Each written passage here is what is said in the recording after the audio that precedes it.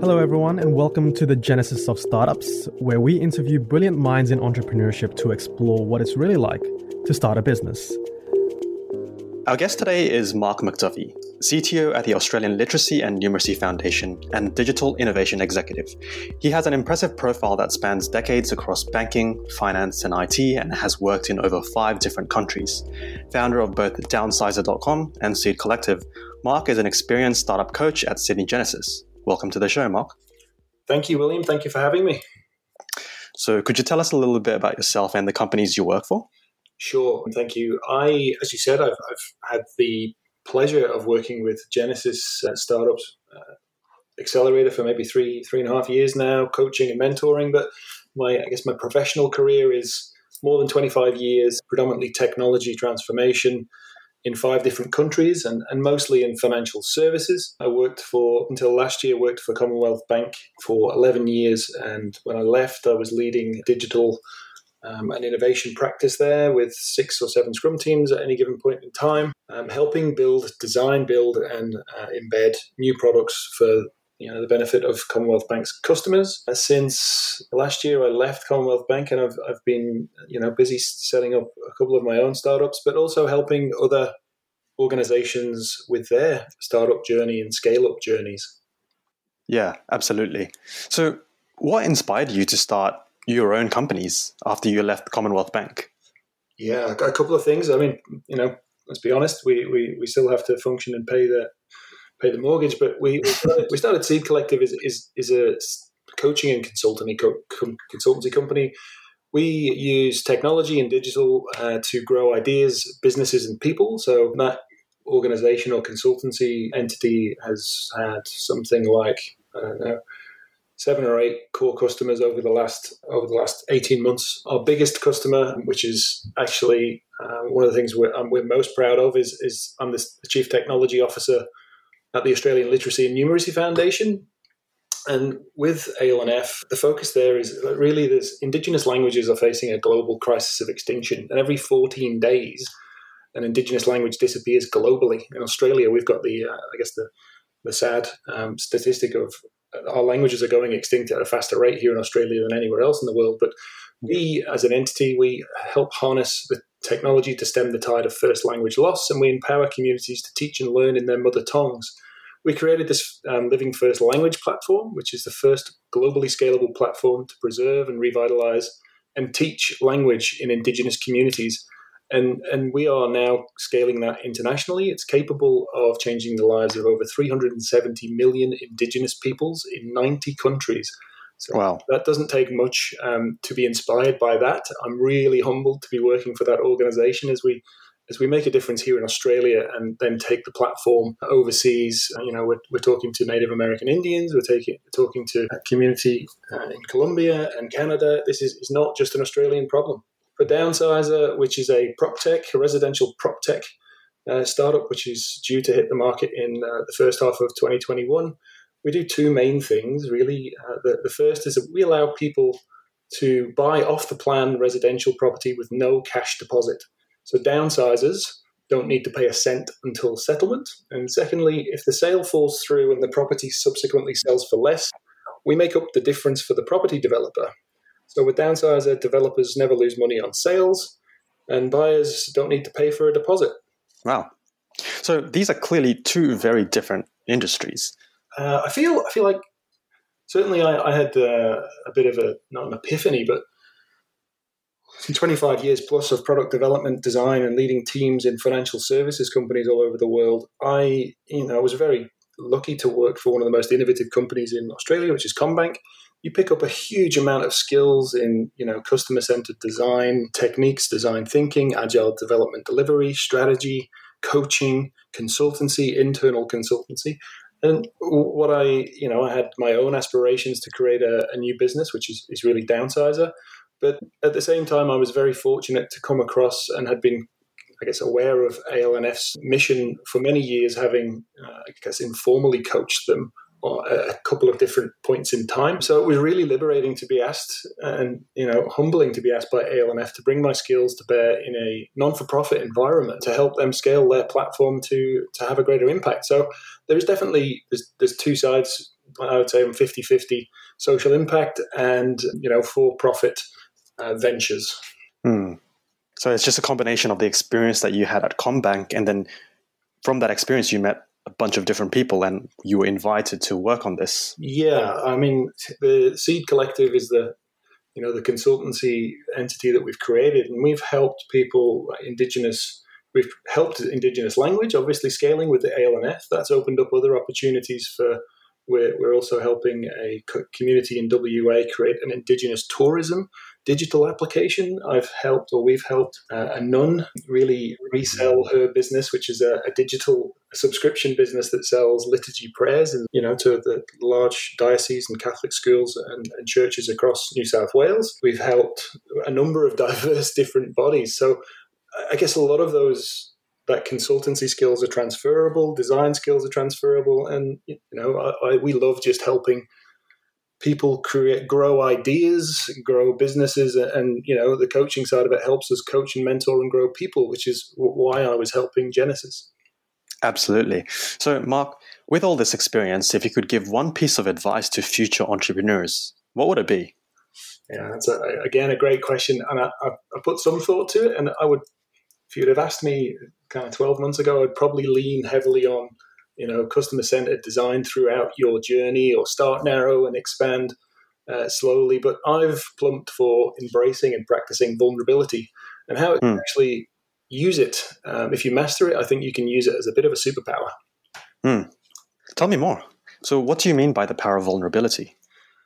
Well, I think, some people are afraid to ask for help because they think perhaps they'll look stupid or they'll be rejected or it's a sign of weakness perhaps. But in my experience, it's quite the opposite. And I think the irony is that most people actually want to help. It makes them feel good to help. And, if you think about a really simple example that I'm sure everyone has experienced, let's say a stranger stops you in the middle of the street, you're minding your own business, you're walking through Sydney CBD or Martin Place or whatever, and someone stops you and asks you for directions to the Opera House or something, and you go, no problem, it's, second on the left down the road. They leave happy, but you feel, at least for a microsecond, you feel pretty good about yourself, right? Yeah. There's no different, in my opinion, to helping people in corporate lives. I feel like people are hardwired for connection and to help other people, and really, if you asking them questions about their expertise and they can pass that on to you as advice or coaching or mentorship, there's an exchange there that benefits both parties.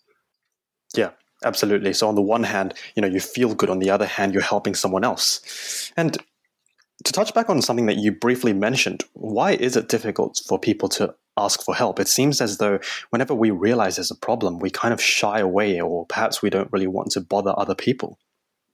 Yeah, I in my experience, and I have to say that really fully embracing and practicing vulnerability for me is a fairly new thing in my career. I would say 5 years ago, I was at a low point, and I health-wise, and I always kept it a secret. Was like pulling your finger out of the dam, because it's really helped my career grow exponentially, and mentally, physically, and career-wise, I'm much better now that I live and breathe vulnerability day in, day out. But I feel like it might be a generational thing. For me, I was brought up in a really hardworking Glaswegian family of tradies in the UK, and I think it's an outdated view that if you show vulnerability, it's a sign of weakness. So I observe my family, and I think back to this quite a lot. A few of my elder families, aunties and uncles, would often not stray out of conversation lines to areas they didn't understand or didn't know about because they felt they would be seen as weakness. So invariably, back to my other example, when I was a kid, my dad would never ask for directions. You'd be on holiday and you'd just walk for miles. And instead of actually, asking for help is such a small thing, but can have such a big payoff. So I don't really understand anymore why people don't ask for help, which is why I'm trying to pass this on to as many young startup and entrepreneurs as possible. Yeah, as you mentioned, it can be a generational thing, or there's a myriad of reasons why people may not want to ask for help. But how can one get over this then? Yeah, I feel like it can be a bit of an irrational fear. And as I said, believe me, I used to be a little like this. In my early corporate career, I would I'd move countries, and not you're working in non-English speaking countries, and if I still wouldn't ask for help for direction, simple stuff. And then when you put yourself in a working environment in an office, there's a lot of high pressure in financial services, banking, insurance globally. And if you're a new person and you arrive and you rock up from another country, that's hard. And I used to make it even harder by almost pretending I knew things. And I feel like how you break that down is like just trying it and practicing it, because and you can actually start really small, right? You can start really small, and just instead of when you're in a conversation with someone you either half know or maybe it's in your friends, and maybe you can relate to this. Have you ever been in a conversation where someone says, "Oh, have you read that book by such and such?" And most of the group nod their heads and say yes, even though they haven't, right? So you've just missed out on an opportunity to hear, because if someone says, "Have you read that book by," let's say, have you read the Business Model Generation Canvas by a strategizer? The young entrepreneurs will go, yeah, because they want to connect with you. But actually, if they say no, can you tell me more about what you thought of it? The person saying that will give you that insight. Whereas if they think you know it, then they'll move on quickly and they won't repeat it. So you've just missed out on an exchange of information that would give you more. I don't know if you've come across that. Have you been in a group of friends and someone says, "Have you seen that movie?" Oh, yeah. They haven't seen it. They're just nodding. Yep. I completely understand what you're saying. Yeah. So I feel it is irrational, and you can start really small by just saying, "No, I haven't seen that movie, or I haven't read that book, or I didn't see that documentary. Can you tell me why it was important to you? Or what? Yeah. Tell me why I should watch it."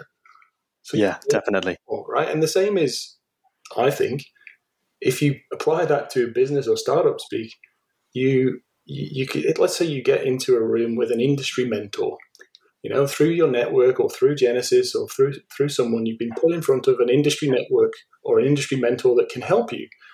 Now, let's use my example, right? This is me, right? I've never been in prop tech until 12, 18 months ago. I have been in financial services. I have been in digital design. I have been in lots of other businesses.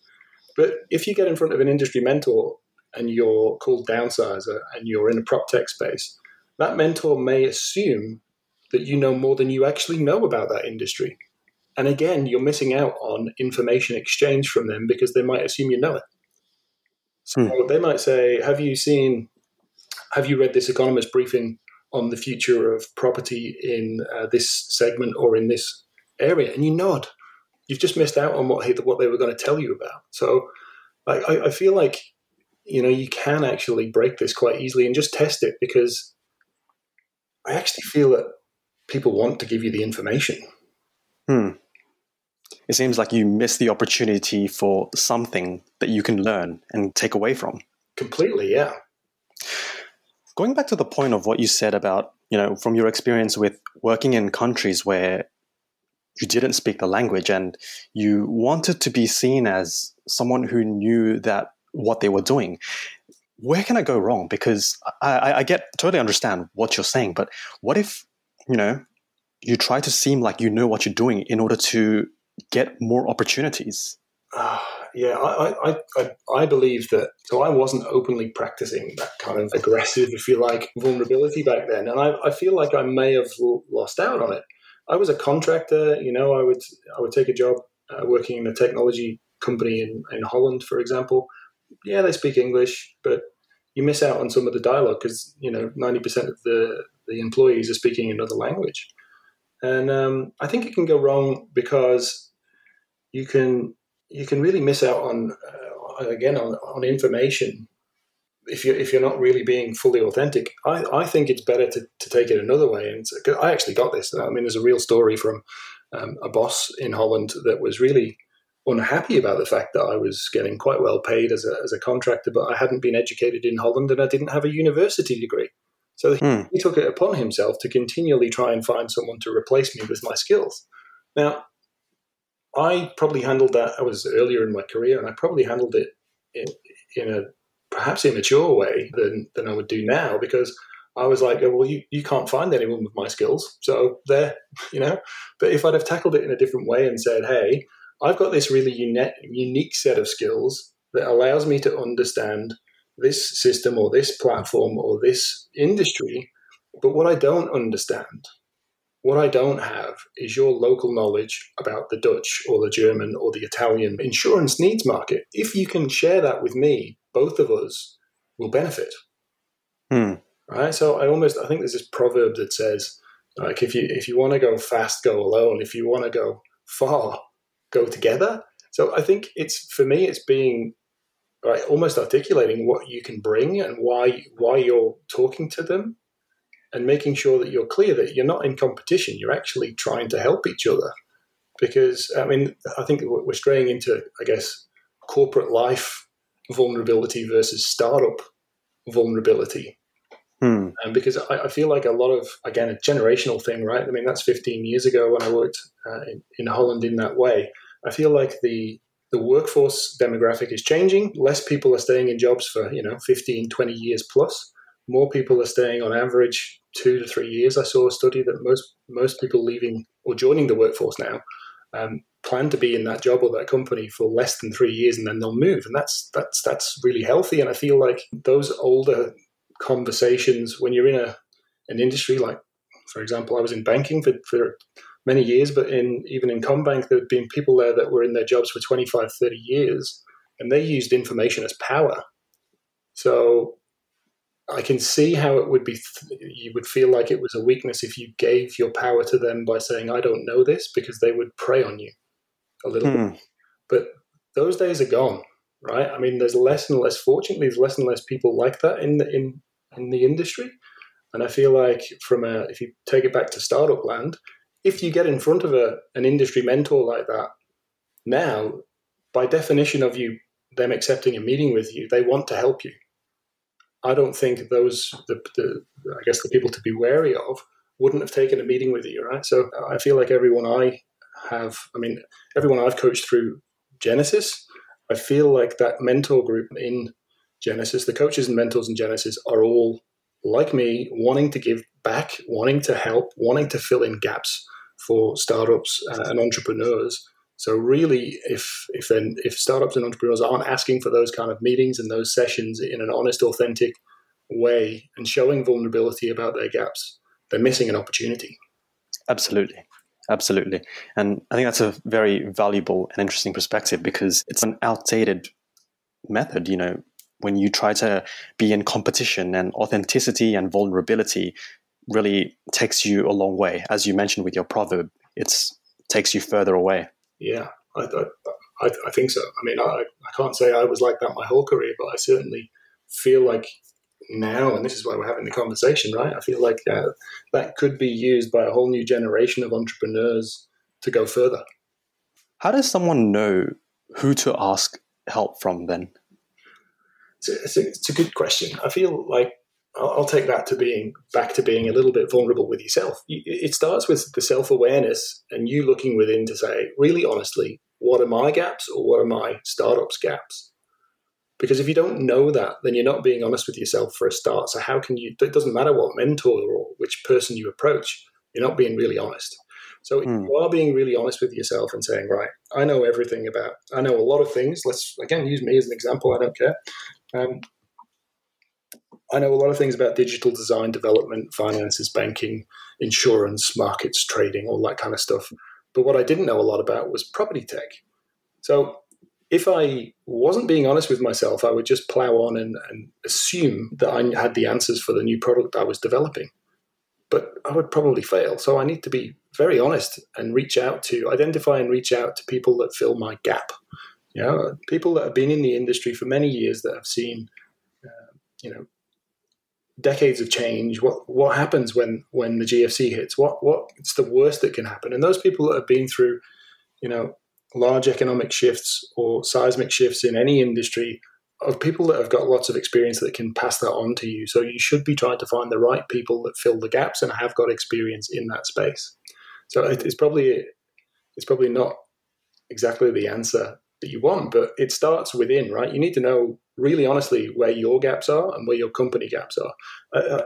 For example, I coached a startup a couple of years ago, liked their idea, liked their concept, understood the need, but we looked at the founder group and I said, look, I feel like you need to fill some gaps because I can't see a lot of knowledge in AI. And it was a feedback session that we gave, and I said, what gaps have you got? None, we've got the right team. And I said, cool, can you tell me your experience of developing machine learning and AI algorithms? Well, we haven't got anyone. And I was like, well, that's the reason for the question, right? So if you're saying in the first interview with a mentor, we've got the right team to deliver, and you're in an AI company and you haven't got anyone that's written a line of code, any investor is just going to laugh at you.